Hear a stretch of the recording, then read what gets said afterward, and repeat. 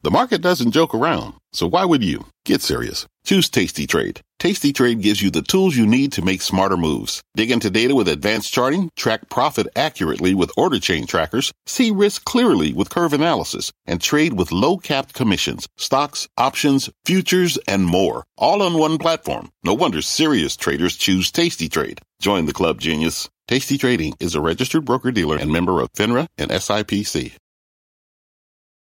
I'm Brian Sullivan, and you're listening to CNBC's Worldwide Exchange. Our show airs live weekdays at 5 a.m. Eastern. Listen in.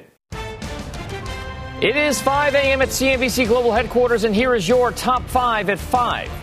Buyers in the driver's seat as global stocks stage a massive comeback.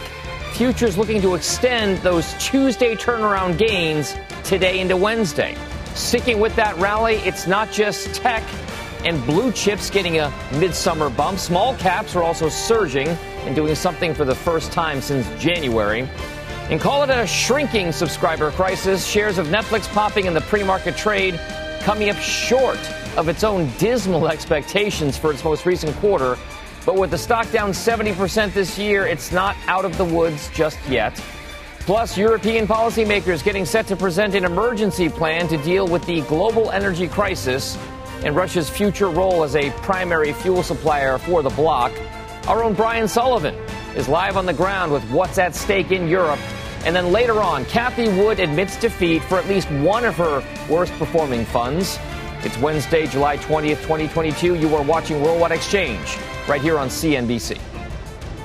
Good morning and welcome to the show. I am Dominic Chu here at CNBC Global Headquarters. Brian Sullivan, as you can see there, is in Langenfeld, Germany, with a first-hand look at the European energy crisis and the possible natural gas cliff facing not only Germany, but the entire continent as well. Brian, you're wearing a hard hat. Yeah, we're here at the Schmiezcast Foundry, a 60-year-old family-run foundry. And why are we here, Dom? We're here because what we're going to do all show long and all day long on CNBC is we're going to connect the dots from the energy crisis and the Nord Stream 1 pipelines hoped for restart tomorrow and why our U.S. audience, U.S. markets care. We're going to go from there through here using this as the storytelling machine to get to why it matters to the United States as well. And I'm going to give you, Dom, my friend, a hot take to start the show as everybody's waking up. I believe, and I'll fight you on it if you don't, I believe that a little pressure test, which we'll talk about in a few minutes here, a little pressure test on the Nord Stream 1 pipeline is one of the main reasons the stock market rallied yesterday. We could talk about it later on, but we are live all hour in this amazing facility to connect the dots and why tomorrow, honestly, may be one of the most critical days for the U.S. and global stock markets this year. All right, Brian Sullivan, we'll come back to you throughout the course of the show today for the updates on that European energy crisis that's brewing. Let's kick things off now Wednesday morning with your U.S. stock futures picture. We are looking to possibly extend some gains, albeit modestly. All right, the Dow is implied higher by 30 points, the S&P up by about 5, and the Nasdaq up by a very, modest 35 points. But this is all after a broad-based rally yesterday that saw every major index rising roughly 2.5% or more. The Dow, the S&P, and Nasdaq all posting their best day since late June. But this week, it's the small-cap Russell 2000 index that's outperforming the lot, coming off its best day since January with a more than 3% gain. Over the last week, it's up more than 4%. And in a month, topping returns from both the Dow and the S&P 500. So keep an eye on those small-cap stocks. Maybe an economic indicator forward-looking. In the bond market right now, yields are moving, although we are seeing a little bit more activity with regard to that 10-year side of things. I'll show them to you in a second if they're going to go, but they're not cycling through. A little bit lower in terms of 10-year note yields, just about 2.99%. The 2-year note yield about 3.19%. So that inversion is still in place where long-term rates are right now below short-term ones. We'll keep an eye on that. In the oil market, crude hovering right around $100 a barrel for U.S. benchmark West Texas Intermediate, or WTI. You can see they're down about 0.75%, $103.40. ICE Brent crude futures, the world benchmark gauge, $186.48. That's down about 0.75% as well. And nat gas prices down 0.5%, $7.23. In crypto, We are seeing Bitcoin and Ether trying to hold certain levels here. It's a little bit more modest in terms of moves. We're down about 1/3% in Bitcoin prices, 23,411 the last trade there. Ether is currently down 2%, but it's been an outperformer as of late. The last trade there is $1,535.61. Green arrows around the world as well right now. Let's check in with our Juliana Tattlebaum, who's live in London with the latest there. Good morning, Juliana.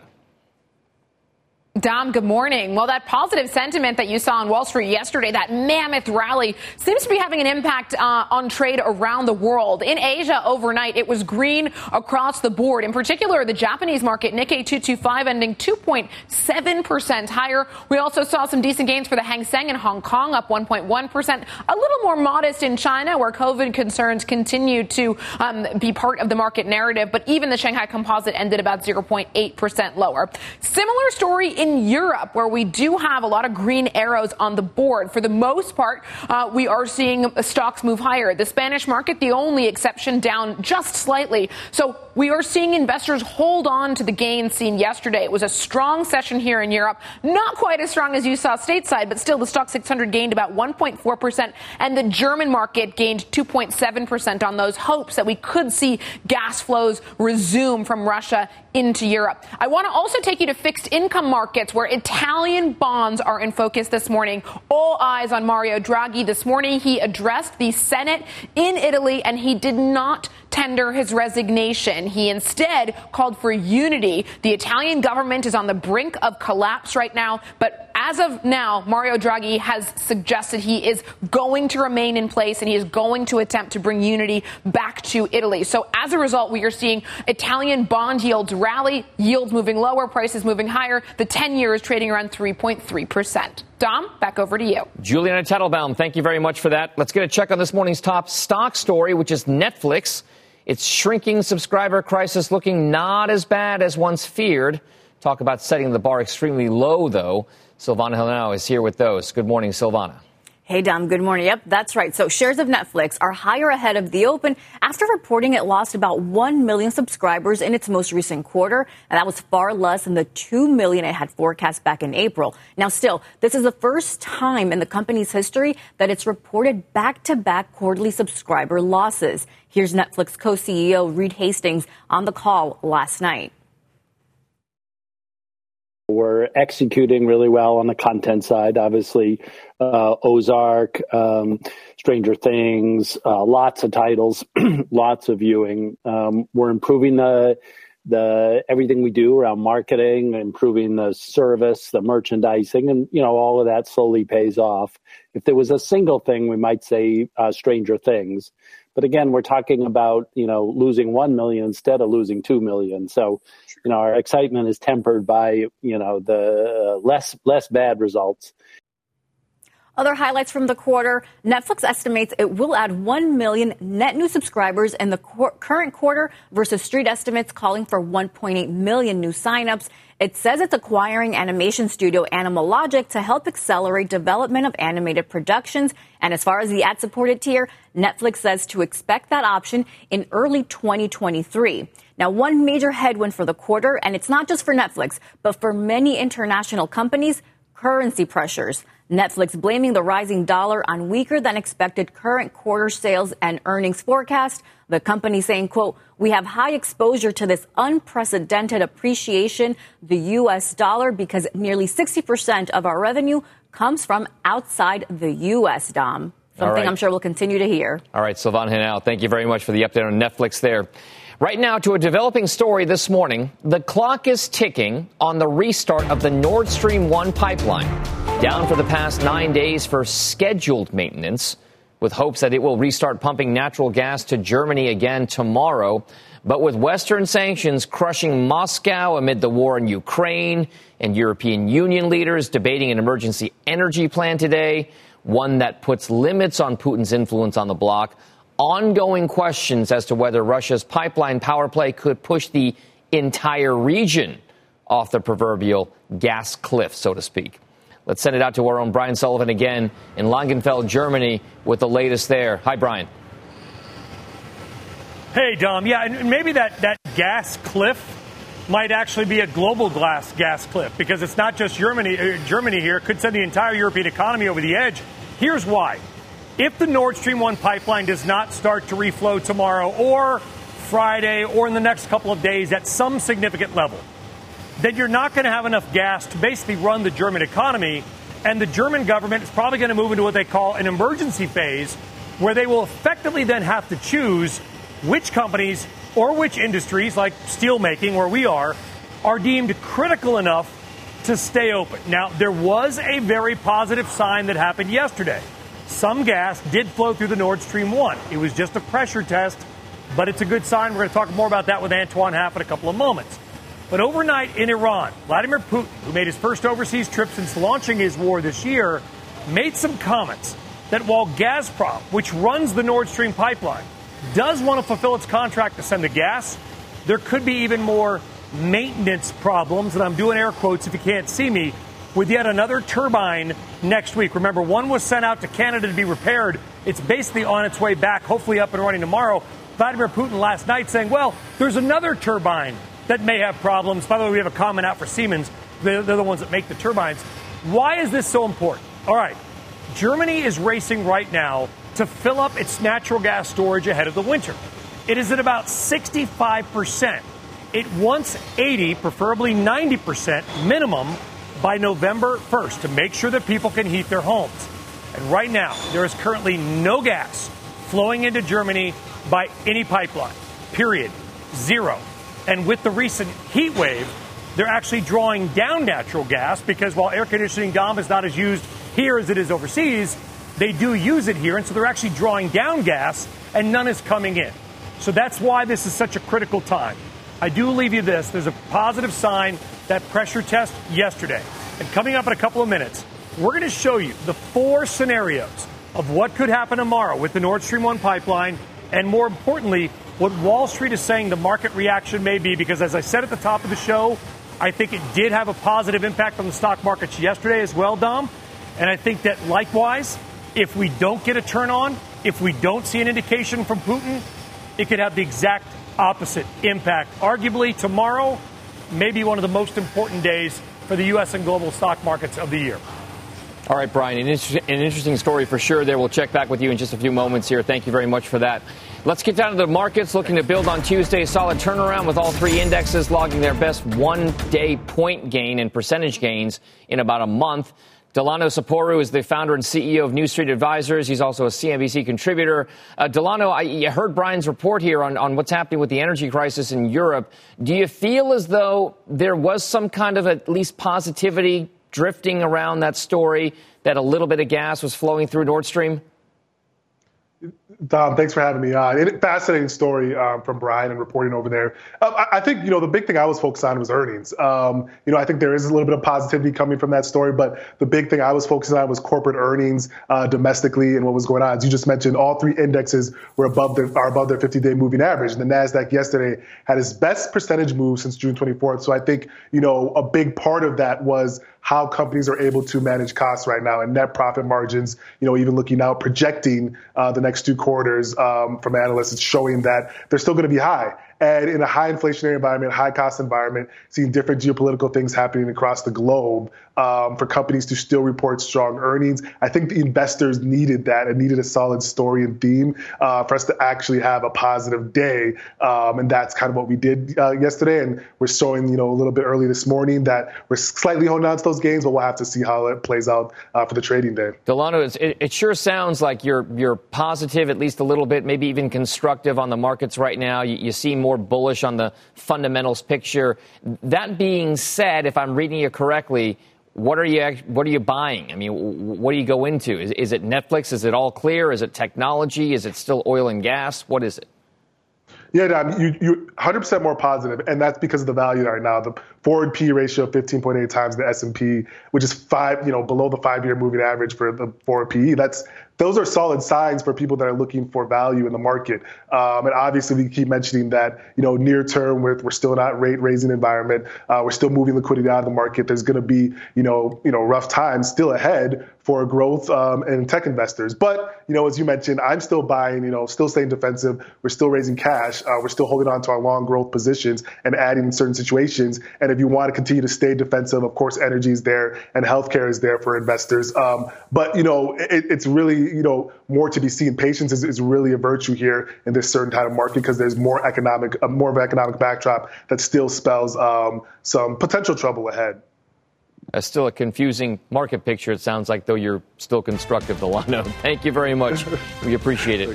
When we come back on the show, much more on the European energy crisis and what a failed pipeline restart could mean for markets, not just in Europe, but around the world as well.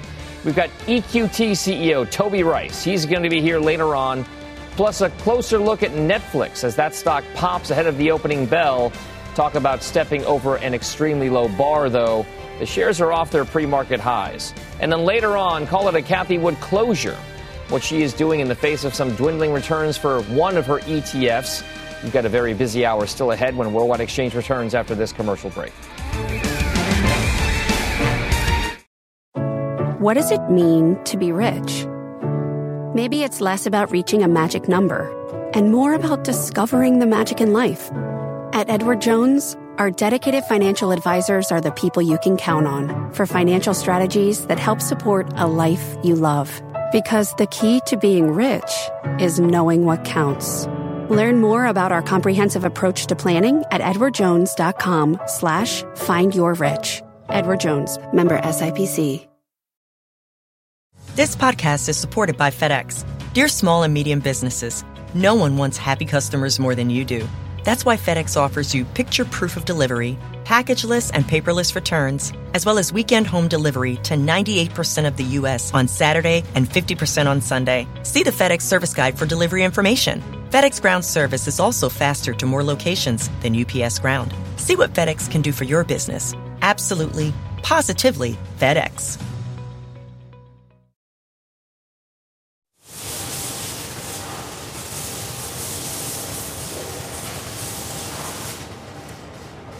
All right, welcome back to Worldwide Exchange. I am Brian Sullivan here at the Schmiescast Steel Foundry in Langenfeld, Germany. And we're here to tell the story about the European gas crisis and the Nord Stream 1's expected, hoped for, restart tomorrow. And we are here at this particular place to connect the dots between what happens with the pipeline, matters to Germany, matters to all the economy, global supply chains, and the U.S. economy and stock market as well.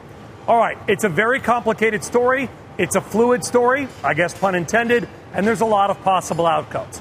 So what we did is we took all the known research and sort of aggregated it into 4 possible scenarios and their likely outcomes when the Nord Stream is expected to be turned on tomorrow. Number 1, best case. It is turned on and the flow is above the 40% level it was before it shut off. Markets probably rally. The euro strengthens. I think that was a big part of what happened to the market yesterday. Scenario 2 is that we see a flow, but the flow starts reduced, either 40% or less than where it was before. So you get a little bit of gas, but not really enough to fill the tanks. That's kind of a still, let's wait and see. Putin continues to play games with us, kind of world on a string. Markets may be flat. Scenario 3, the Nord Stream 1 does not start tomorrow, but there is a timeline given by Gazprom and Nord Stream. Okay, we'll start Friday. We'll start Saturday. So there's the indication that it will start. I think markets could be a little bit wobbly on that. Scenario 4, and this is the one that we want to avoid. Scenario 4 is the Nord Stream pipeline does not restart, and there is no indication of a timeline of when that is going to happen. I think everything that we are reading talks about if that is the case, if we get scenario 4, then we could see global markets, U.S. markets as well, drop. The euro drops. Credit markets get the spreads widen. And we might even have a sovereign debt crisis on our hands if that no flow goes on long enough. All right, that's enough of my opinion. Let's get somebody who knows a lot more than me, and that is Antoine Haff. He is former chief oil analyst at the International Energy Agency He is also the co-founder and chief analyst at Kairos. That is a climate and energy data analytics firm. Antoine, really critical time to have you on. Thank you very much. We did get a little bit of a pressure test on the Nord Stream 1 yesterday, a little bit of a flow. What is your expectation in those scenarios about the one that is most likely to occur tomorrow? Right. Well, I think you said it. The suspense is on. It's very hard to predict. Of all the four scenarios you laid out, I think I would bet on 2 or 3. I would rule out 1 and rule out 4, not very firmly. But I think the idea is to keep Europe on its toes and to divide European support for Ukraine.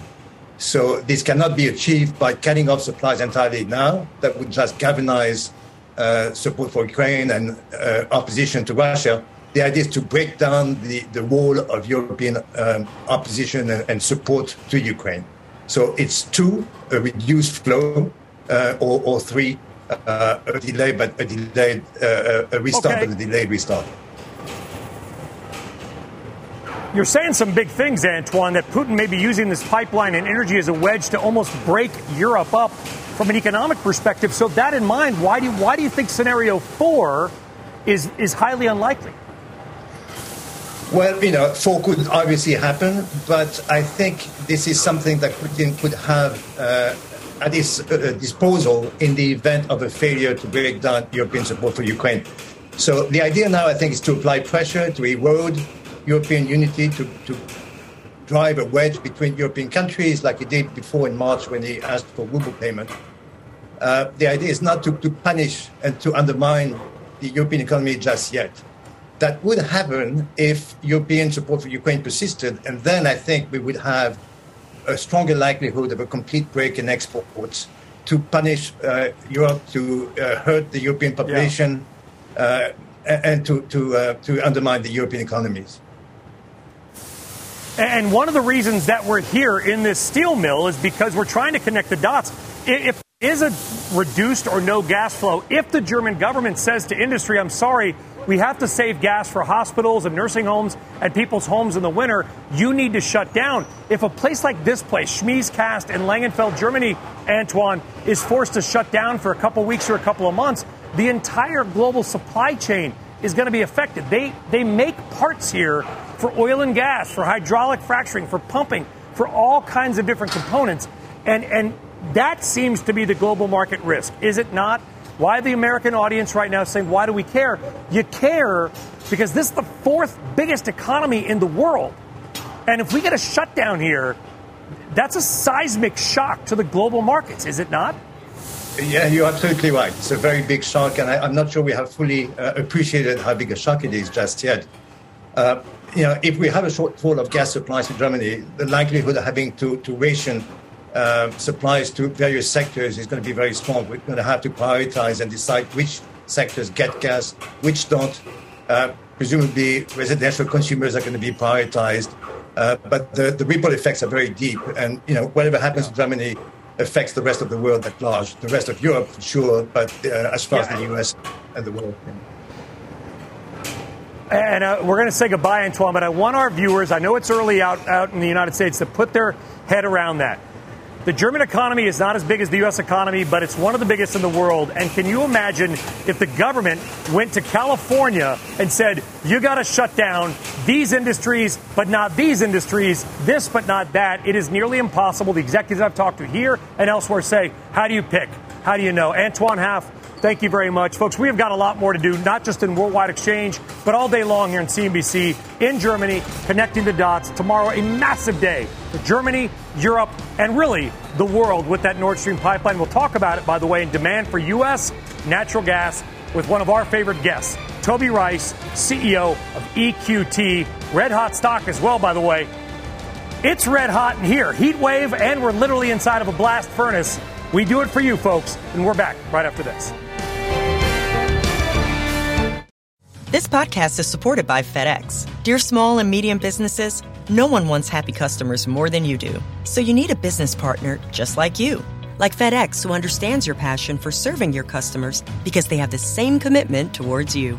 That's why FedEx offers you picture proof of delivery, packageless and paperless returns, as well as weekend home delivery to 98% of the U.S. on Saturday and 50% on Sunday. See the FedEx service guide for delivery information. What's more, FedEx Ground is faster to more locations than UPS Ground. Trust FedEx for timely deliveries. See what FedEx can do for your business. Absolutely, positively FedEx. Life is a highway, and on it there will be many chicken sandwiches. But there's only one McCrispy. So go ahead and hit the turn signal if you know about this juicy gem of a detour. Welcome back to Worldwide Exchange. Time now for your big money movers. 3 stock stories of the morning. First up, you've got Cal-Maine Foods, the top U.S. egg producer, swinging to a fourth quarter profit as average prices rose nearly 30%. Earnings and revenues beating forecasts as well. There, the company says it saw higher feed costs in the quarter and expects pricing pressures and volatility to affect costs next year. Those shares up about 1% right now pre-market. Stock number 2 is J.B. Hunt, the trucking and logistics company, reporting better than expected second quarter results as revenues rose 32%. J.B. Hunt says it's still navigating supply chain issues, mostly at ports and on the rails, but believes customers are prepared to have a good second half of the year. J.B. Hunt down about 1% pre-market. And then finally, we're watching shares of IBM. It was one of the only nine S&P 500 stocks that didn't get the memo about the big market rally yesterday as it fell more than 5% on the heels of earnings. This morning, though, we're up about 0.25%. IBM reported solid second quarter results on Monday, but warned currency headwinds could cut revenues by 6% this coming year. And CEO Arvind Krishna spoke about the effect of the strong dollar in an interview with Jim Cramer on Mad Money last night. You can look at Western Europe, you can look at the United Kingdom, you can look at Japan. These are all countries that we love to be in, we're going to continue to be in, but we have revenue in local currency, we have some expenses in local currency, but a lot of the products we make are coming to the United States, so then there we suffer a profit issue. By the way, I think it's a short-term issue. I don't think the dollar is going to strengthen more, so it's a one-year issue. All right, Big Blue still trying to shake things off. Still on deck for the show, Cathie Wood's ARK Invest suffering another black eye as it decides to pull the plug on its thematic funds, at least one of them. We'll have that story coming up. We'll be right back.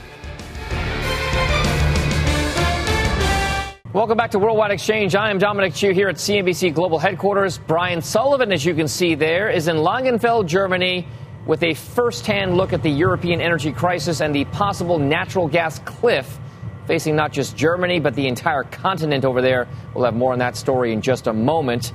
But first, stock futures are looking kind of a little bit more positive halfway through the 5 a.m. Eastern time hour. The Dow is implied higher by roughly 30 points. The S&P would be up by about 4 points, and then the NASDAQ up by about 33. This after big gains in yesterday's session. So let's get a check on some of the top morning's stories here with Silvana Henao. She's here with those. So good morning, Silvana. Dom, good morning. Dom, that bipartisan bill to provide billions in subsidies and tax credits to the semiconductor industry is one step closer to being approved by the Senate. Lawmakers in that chamber voting 64 to 34 for that bill to clear a procedural hurdle. Final details are still being worked out, but the slimmed-down bill would provide roughly $52 billion in subsidies to encourage chip companies to boost production right here in the U.S.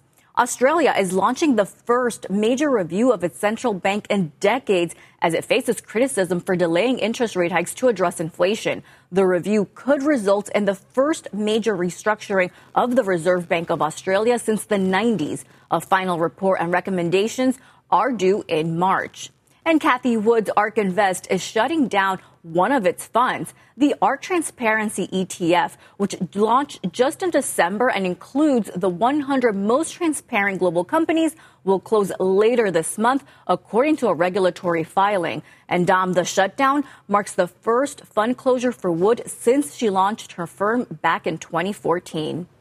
An interesting note there, Silvana. The index provider for that transparency fund is no longer providing the index.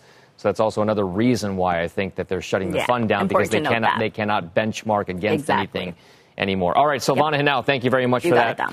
Now to a developing story out of Europe. Leaders there racing to draw up emergency plans as questions remain on whether a key energy lifeline for the region will resume its operations tomorrow. That's where we find Brian Sullivan on the ground in Langenfeld, Germany, tracking the latest developments and real-world implications and impacts. I'll send things over to you, Brian.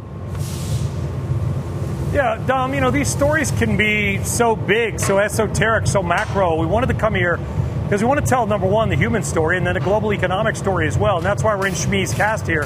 This is a 60-year-old family-run foundry. Oscar, shoot everything but me. I'm sweaty and gross already. And these guys are, by the way, these guys are tough. They're working in this heat. It is hot in here.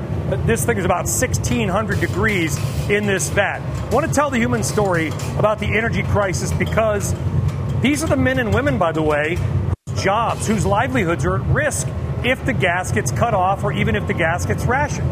And it's not just here at Schmee's. Multiply this by 1,000 or 10,000 companies across Germany, across Europe, across the United States, because the global supply chain implications. This is not fear-mongering. There have been reports, Deutsche Bank saying that in a gas tap cutoff scenario, German GDP goes down 5%. BNP Paribas says there could be a massive hit to corporate earnings, maybe 15%. And Oscar, there's something red hot right behind you. So I was doing that just to save your behind, literally. These are parts, guys, that go into so many things that the supply chain for the world needs. I know this looks like a lot of metal, but these are parts for huge pumping engines that power fracking and hydropower and things that we never think about. So what I do want you to think about, Dom, is the people here at Schmee's Cast who are just hoping that they have enough gas, not only to heat their homes for the winter, obviously, but that this place does not have to shut down for a while. They can continue to be paid, put food on the table. This is the human story of the games that Vladimir Putin is playing with Germany and all of Europe. And we appreciate them letting us into their workplace. All right, Brian, it's certainly a human element there, and it's hard to believe that this kind of thing can happen in the world's fourth biggest economy in a developed country as well. We'll come back to you later on, Brian. Thank you very much for that. Let's get to this morning's other big money mover. That's shares of Netflix popping ahead of the opening bell after overcoming an extremely low bar and expectations here. Reporting it lost about 1 million subscribers in its most recent quarter, but that was less than the 2 million that it had forecast to lose back in just April. Still, this is the first time in the company's history that it's reported back-to-back quarterly subscriber losses. Other highlights from the earnings call last night: Netflix estimates it will add 1 million new net subscribers in the current quarter versus street estimates calling for a 1.8 million sign-up number. Dollar headwinds continue as well to hit its bottom line. Third quarter earnings per share forecasts are coming up short. And as far as the ad-supported tier, Netflix says that's to be expected maybe in that option early in 2023. So joining me now is Sarah Fisher, media reporter over at Axios. Also, James Kakmak, partner and portfolio manager at Clockwise Capital. Maybe, Sarah, we'll start with you with regard to the kind of overall theme and story for Netflix. Is this one that you feel, is it one that maybe gets people a little bit more excited about Netflix as a company again? Or is there still so much work and competition that it's going to take a lot longer? I think Netflix avoided the fire, but they still feel the heat. Right now, Netflix is in a position where they're no longer the clear and undefined winner for streaming for the foreseeable future. They have had the seat at the throne for so many years, Dom, but I think it's become apparent that increased competition is really starting to eat at their lead. Now, the thing that would make investors hopeful is that there are clear signs that the streaming ecosystem, the sandbox that Netflix is playing in, is really healthy and continuing to grow. But it used to be that even if that streaming ecosystem pie was smaller, Netflix captured the entire thing. And that made Wall Street really excited. Now, moving forward, I think it's pretty clear they're not going to capture the entire thing. And they might try to present metrics that make it seem like they're in the clear, winning path. But the reality is, when they try to introduce their advertising tier next, I think it's early 2023, it's not very clear, at least to me, that they're going to have some sort of clear advantage from the outset. Disney's been doing advertising with Hulu, especially, for so long. They're the clear winner. You have companies like Peacock who have the entire ad infrastructure of NBC Universal. Same thing goes with Paramount Plus. I really am concerned about Netflix's dominance for the foreseeable future. All right. So James, maybe all of this has been priced in, right? I mean, this is a stock that has lost 70% of its value entering that earnings call yesterday, and it's up about 6% right now. It had been up about 13% right after the results came out. It doesn't sound like some investors are convinced that this story is one that can really turn things around on a more secular basis. I think you have to separate between the market and the Netflix stock right now. I think the tone of the market is shifting. I mean, remember, this is a company that's strictly traded on sub growth. And now you have a declining sub base as well as downside to third quarter guidance, which would have been inconceivable to see a rising stock in the first half of this year. So expectations have come down.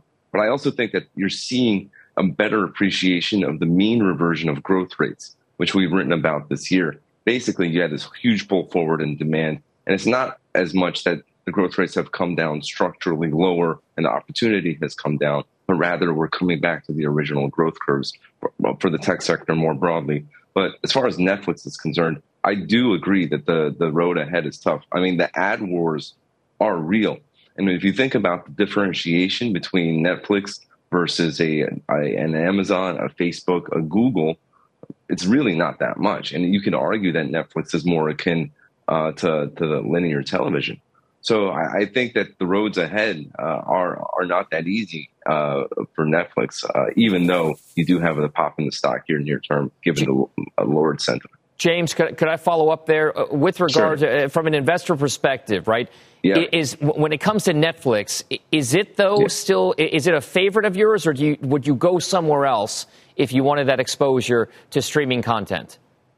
Somewhere else. I mean, if we want exposure to streaming content, we don't go where we're involved, and that's a company more like Spotify. I mean, really what we see is a bifurcation between platforms and services. We think platforms will increasingly command premium valuations. That's the Amazon, the Facebook, Google, as well as, a Spotify, which is morphing into a platform as they bring on the creator economy onto their platform. Netflix, on the other hand, is a service. So when you think about the longer term valuations of these companies, I think that services will command lower valuations than what we've seen in the past. That's Netflix. And then platforms, on the other hand, will command more premium valuations. So we're not involved in Netflix. We are involved in Spotify. But I think that near term Netflix, just given the low expectations of the market, obviously the stock should benefit from that. All right, Sarah, we're going to give you the last word here. For the longest time, we talked about content is king, and Netflix had all of it, and it was producing all this great stuff, and it was putting all this money behind it. How much more money can they put on this, and can content really get them out of this hole that they're in right now? Content itself is not going to get them out of this hole. They said yesterday that the $17 billion that they are spending this year on content, that's going to remain in the same zip code, was the word that they used, for the foreseeable future for the next few years. And that's kind of stark, Dom, because if you think about companies like Disney, they're spending $32 billion in content. And so Netflix, in my opinion, is going to have to figure out how do they increase their revenue, maybe drive a little bit more investment into content if they want to be truly, truly competitive in the streaming wars. Yesterday, Reed Hastings sort of credited Stranger Things season 4 for the user growth bump. But let's be real, Dom, other than Stranger Things, what's the last big series that you coalesced around with your friends on Netflix? Sure. They're going to have hit after hit after hit. And I don't know if they're going to be able to do that if they're not keeping that content budget increasing in the next few years. The debate rages on. Sarah Fisher, James Chakmak, thank you guys very much. We appreciate the Netflix look there. Coming up on the show, an exclusive conversation with EQT CEO Toby Rice. The role companies like his could play in easing Europe's ongoing energy crisis and what he thinks leaders here and at home need to do to tackle the high cost for fuel. That's coming up next on Worldwide Exchange. Well, welcome back to Worldwide Exchange, everybody, and good Wednesday morning.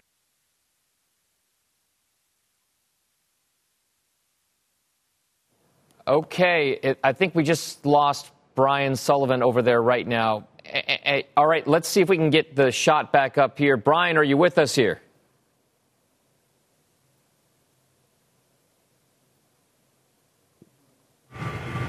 No?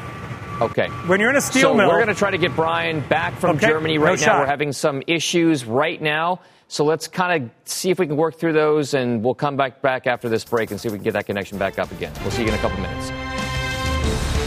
And welcome back to Worldwide Exchange. Hey, welcome back, and I'm back. If you can pull off a live show in a steel mill during a heat wave in Germany without a technical problem, then you're better than that. Okay, so here we go. We're back.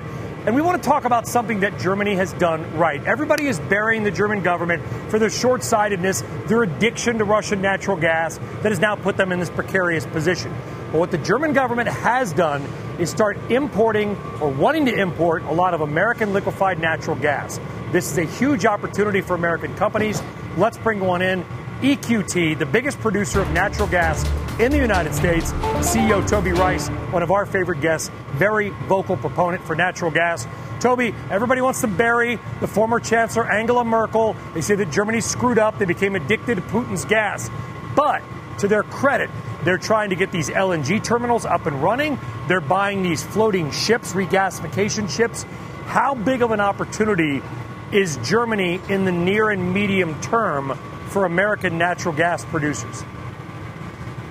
Germany is a great example of how countries can receive new information, recognize the bad paths that countries were going down, and redirecting to a better solution. And that better solution for their energy is going to be sourcing their energy from America. And we have an amazing solution to offer the world, not just Europe. We can increase our LNG exports here in the United States by an incremental 50 BCF a day. That is the opportunity to quadruple our U.S. LNG exports, and that's going to have a tremendous influence in providing energy security and lower prices to our allies around the world. Well, okay, it's going to take a couple years to get any kind of a hard-built terminal. But what Germany and what Minister Habeck did do pretty well, everybody here actually compliments him, and they say, listen, we don't agree with all of his policies, but he secured the only 4 LNG ships, regasification ships in the world. He got all 4, and a 5th may be on the way. Do we have the U.S. infrastructure, the pipeline, the export capability, Toby, to give Germany, Poland, and Europe all the natural gas they want, get them off of Russia and Putin longer term? The good news is we have one of the hardest things to create, and that is we've got the natural gas resources here under our feet. In Appalachia, we've got natural gas resource reserves that are equivalent to larger than Russia. So we've got the gas. The question is, can we get this gas to market? And the only challenge that we face in getting this energy to our allies around the world is getting access to more pipelines and LNG infrastructure being built here in the United States. Now, that's been a challenge for us in the past, but we're really excited to announce that today that we've received some polling results from Americans, and the results are very clear. Over 70% of Americans support increased natural gas production here in the United States. Over 73% of Americans understand and support the build out of more natural gas infrastructure so we can build these pipelines and LNG facilities. And these voters are ready to take action by a 33-point margin.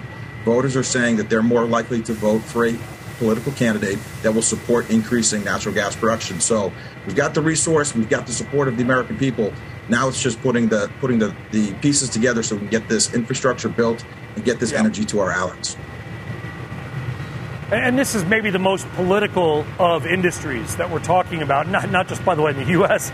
It's also, as I found out, Toby, firsthand, just as political here, and more than ever, because of risks of places like this actually shutting down because of their policies getting addicted to Putin and his natural gas, and he's playing games with the tap now. Have you been encouraged, Toby, by any of the communication that you have heard from the White House?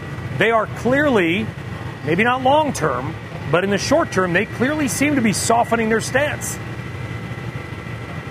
Yeah, we have heard some conflicting messages, but it's been very encouraging to see that President Biden has increased the commitment to supply Europe with energy. And listen, this administration is going to reflect the will of the people. And with these polling results to show that there is an overwhelming majority of support from Americans to increase natural gas production, it's a sign that the support is going to be there. And I expect there's going to be an opportunity for us to facilitate and fast track our ability to meet the world demand for energy.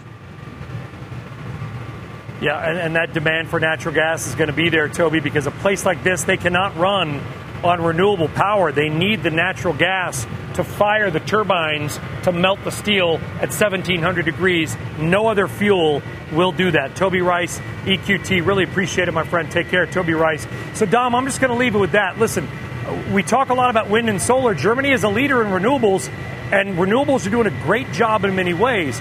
The reason we're here, though, is that there are certain industries like this that, like it or not, require certain types of fuels to run their business. You shut that off, you shut this place off, you shut Germany off, and you shut the global supply chain off.